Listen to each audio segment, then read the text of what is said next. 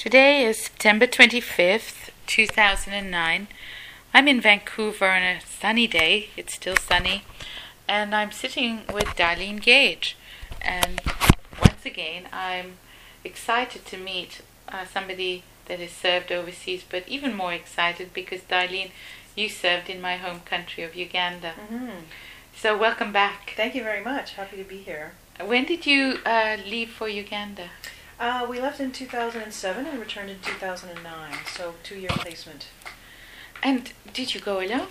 I went with my partner, my husband, and he also was a VSO volunteer in Uganda at the time, and we served in the same town called Fort Portal, Uganda, which is just on the Congo border. What's his name? His name is Jean Domingue. Jean Domingue. Fort Portal. When I think about it, mountains of the moon. Yes, that's right. Good for you. And just this wonderful place. What's Fort Portal like now? Oh, it's quite a bustling town, actually. There's a university there. There's a number of different restaurants and hotels, sort of largish, fairly new and fancy, ritzy hotels that have opened up there. It's actually quite a going concern. There's so much tourism potential in that area. There's chimpanzees in Chibali Forest just next door.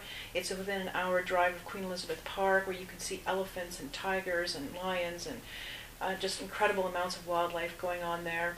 So really, and there's like volcanoes and shoebill storks that are quite an endangered species, and it's really also the gateways for when you want to head down south in Uganda to see the gorillas.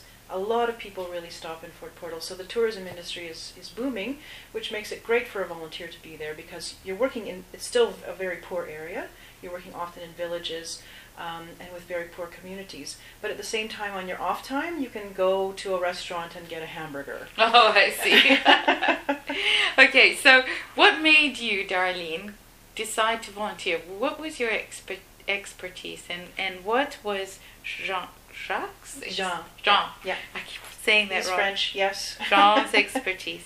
Well, Jean is a carpenter and a builder. He's been a handyman for 25 years, so he's kind of an all-around fix-it, build-it kind of guy, which is generally not the kind of skills that QSO VSO was looking for, but there was a particular project on the ground that he seemed to fit for in that way that was really hands-on construction and helping others to learn construction skills. Myself, I've been working in the nonprofit sector for over 25 years in peace and environment and social justice work.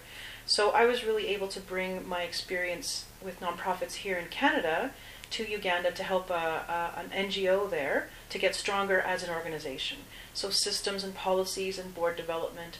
But I also have a background in conflict resolution and mediation skills and counseling and things of that nature. So specifically the group I was working with did peaceful conflict resolution in their communities. So they both needed to get stronger as an organization in terms of how they functioned, but they also wanted to learn new skills and new approaches in conflict resolution. So I was able to bring some hands-on direct training to those organizations in mediation and conflict resolution skills, mostly in communities. What's the name of the partner organization? It's called the Rwenzori Forum for Peace and Justice. And it's a network organization, so it's kind of, in a way, an apex group, and there are about 15 members, smaller NGOs scattered across the region, the Rwenzori region of Uganda, that are then members of this network organization. And the job of the network is to help those smaller NGOs get stronger. So the reach is further. So the expertise that you help to share would then be multiplied. Exactly, which was part of what made me very happy. To be able to have many different organizations that I was working with, many of whom, when I left, were really telling me how much they'd grown and been able to expand their work, and get access to funding and different kinds of things, not just through me, but through the work of the network.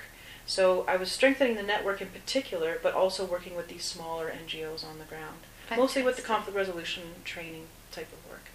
And I saw a presentation that you did in Nanaimo, and Jean left Uganda, and I saw there was a building that was Yeah, built. yeah. What was that building for? I can't remember. Oh, well, it's actually quite a large building, and it's what he would call a drying and processing unit. All right. And what they do, he worked for the Toro Botanical Gardens, Oh. which is a conservation organization conserving the natural plant species of the Albertine Rift Valley in Uganda.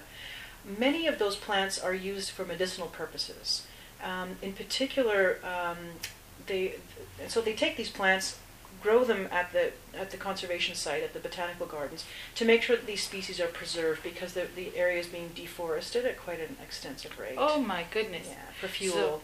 So the building was completed? The building was completed, and they are now processing medicinal plants and herbs through that building, and they're also packaging them and selling them to pharmacies and different organizations across Uganda. And they're trying to reach out to South Africa and different kinds of markets for things like cooking spices, as well as medicinal plants and herbs.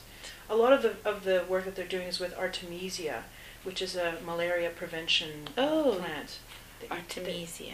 That you take as a tea, and it helps you prevent malaria. And we ended up taking that as our malaria prevention, although... Did you get malaria? Yeah, I got malaria. Yeah. Mm-hmm. Once, yeah. That was no fun. It's no fun. No, I've had it twice. Really? No, it knocks you down, especially if you're not used to it. I think for my friends and colleagues in Uganda, they've been getting malaria since they were children. So it's like a flu. They kind of treat it like the flu, which is Yeah.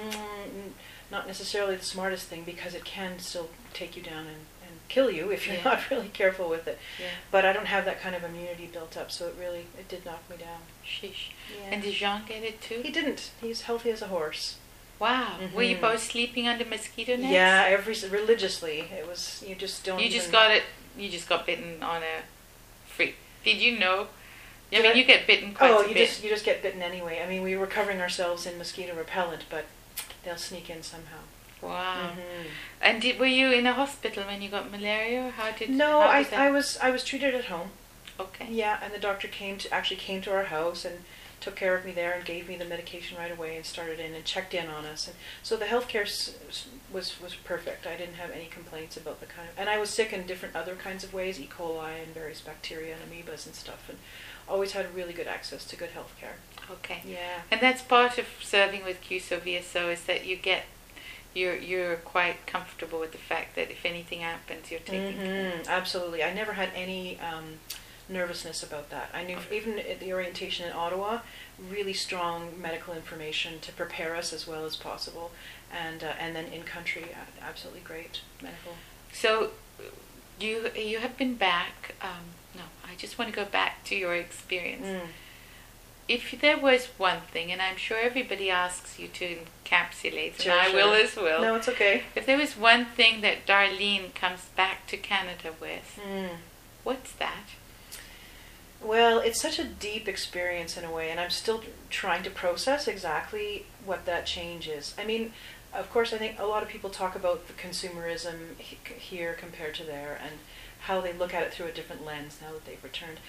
To be honest, I kind of had that before I left, because I've been working in social change most of my life. So I've been trying to live more simply in my own life for a very long time. So it's kind of hard to say. I actually think that in a way, the part about myself that I'm noticing the most is that I'm more relaxed. I seem to be more confident and less stressed out by smaller things. Somehow I have a more global perspective on myself. That's just wonderful.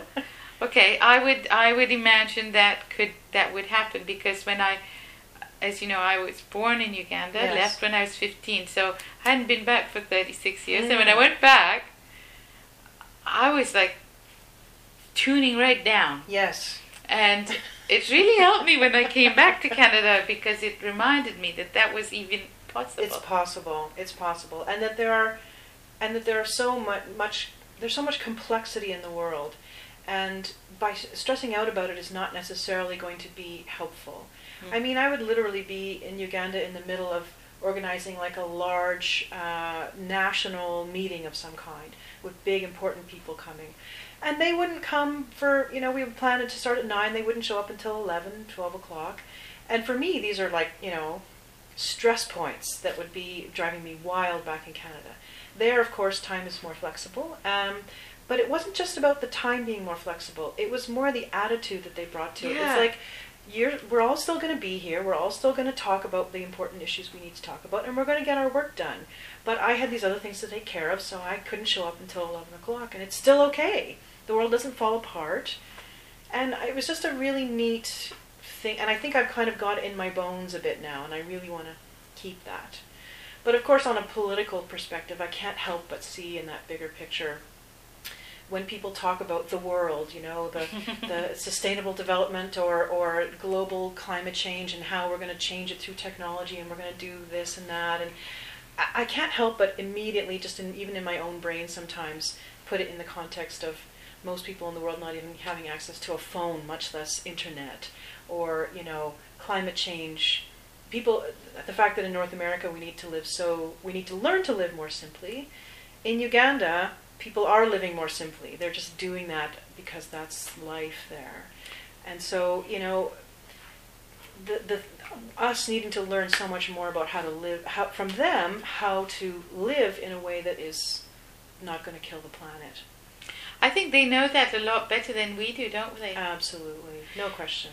When we send volunteers on this, on this work of development, often volunteers think that we are trying to make countries like Uganda to be countries like Canada. Yeah. Is that the case in your example of your placement? Well, it was such just even in terms of how an NGO is run. So this is me trying to advise and support and coach and mentor people within this NGO about good practice. So for sure, I'm trying to bring, and I just am naturally bringing systems and approaches that I was familiar with in Canada into that context. And often seeing that this isn't going to work here. This isn't going to actually, you can't, even just what we consider simple communications here. Oh, you want to hold an event or a meeting, you send out an email to your volunteers and you get them to, you can't send emails to people there. You need to phone them. You need to physically go to their home and talk to them and invite them to come. You can't, it's just simple things like that you really have to wrap your brain around. And in a way are often better. It provides, email is such an impersonal, distant, almost lifeless form of communication. There, you're with people face to face, you're sitting down for a cup of tea in their home, you're meeting by the side of the road, and you're taking your time with each other. And actually, so that's on the personal level, but on that bigger picture, I don't actually think that many of our systems here necessarily work. So the idea of trying to translate our way into that context, why would I want to teach people to be isolated from each other and lonely and abusing the resources of the world in such an intense way that we've brought the planet to sort of the brink of destruction, and very few family ties that we have here, and that we've lost touch with our extended families and those kinds of ideas. Oh, yeah. So Darlene, when I go back and I think about your placement, and I think, okay, you have a total understanding of it's not about transferring methods. What about the skills part, which is what you went to share? What skills do you think that somebody in Fort Portal would all of a sudden a bell go off and go, yeah, Darlene taught me that, or I taught Darlene that, but Darlene taught me something like that. What would be one of those skills you shared? Well, honestly, the part that really feels close to my heart, that I feel a bit proud of, really, and I struggled about whether to introduce this method there. It's a thing called peacemaking circles, and it's First Nations based from North America. So First Nations communities here have often and traditionally have sit in circles to discuss community issues and resolve conflicts or debate issues that are going on in the community, and they make decisions together in a circle format. Now, and the way it's being used today is more of an egalitarian type of format, and honestly, within the African context, things tend to be a little bit more hierarchical. That's changing, but there's definitely the head man, and it's always a man, or at least traditionally has been a man. who leads things, and people follow what the headman says. So trying to introduce a more equal playing field way of people coming together, listening to each other in a circle format, because the circle format allows for each person to participate equally. And now there's a facilitator of the circle, but there's not a leader of the circle. And you choose a sacred object, that's something that means something to that particular community. And when you are holding that sacred object, it is your turn to speak, and no one else in the circle can speak at the time that you are holding this. Like a talking stick. Talking stick, exactly. Except the group itself chooses the object, and so in Uganda, often they would use something like an elder's walking stick, or a gourd for water. So they would go through a process of choosing a sacred object that meant something to everyone in the room, and an object that everyone respected. Now this I find totally fascinating. Yeah, that you have a First Nations method of collaboration. Yes. That you, Darlene, have helped to introduce into this community. Yeah. And I saw photographs of it, yes. you doing that. Right. And my goodness, I would just have to say, in conclusion, if I ever was in a conflict situation, I sure would love to have that skill. I think that it's a valuable skill, and for Uganda that has had so much conflict. So much, yeah. That really digs deep into the heart of how change and sharing a skill can make a difference. Well, and people are telling me through email on a daily basis. Daily is kind of a stretch. On at least a weekly basis, I'm getting text messages and emails from colleagues back in Uganda telling me about how they're using this process.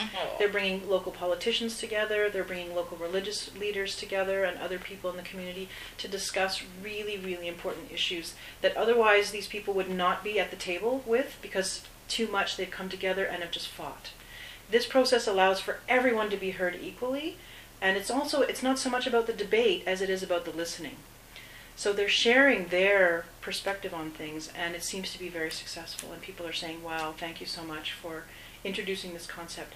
And I have to say, I did struggle with the idea of transferring, as you say, this First Nations in North American approach in a Ugandan context. But what they're telling me now is that it's really feels natural, and it feels organic in a way for them that reassures me that it was the right decision. Wow. It's always a bit of a risk that way, isn't it? Yes, it is. Yeah. I'd love to see more of our First Nations communities also. I mean, if that to themselves transfer that skill, because they have such a history with it. Absolutely. No, I can only bring more technique, and they can bring more the feeling and the spirit of the it all. Spirit of it. I tried, but I'm sure you did better. just fine. It obviously made a difference. And for Jean, I'd like to thank both of you for your service in the field, for your service in Uganda, for the building he helped put together, for the circles that hopefully will heal parts of the challenges. Darlene, thank you for your service. Thanks for the opportunity. It changed both of our lives, and we feel incredibly grateful for the opportunity. And now Darlene's going to be helping us with the 50th website. Yeah. And so, the journey continues. Great. I look forward to it. Thanks, Darlene. Thanks.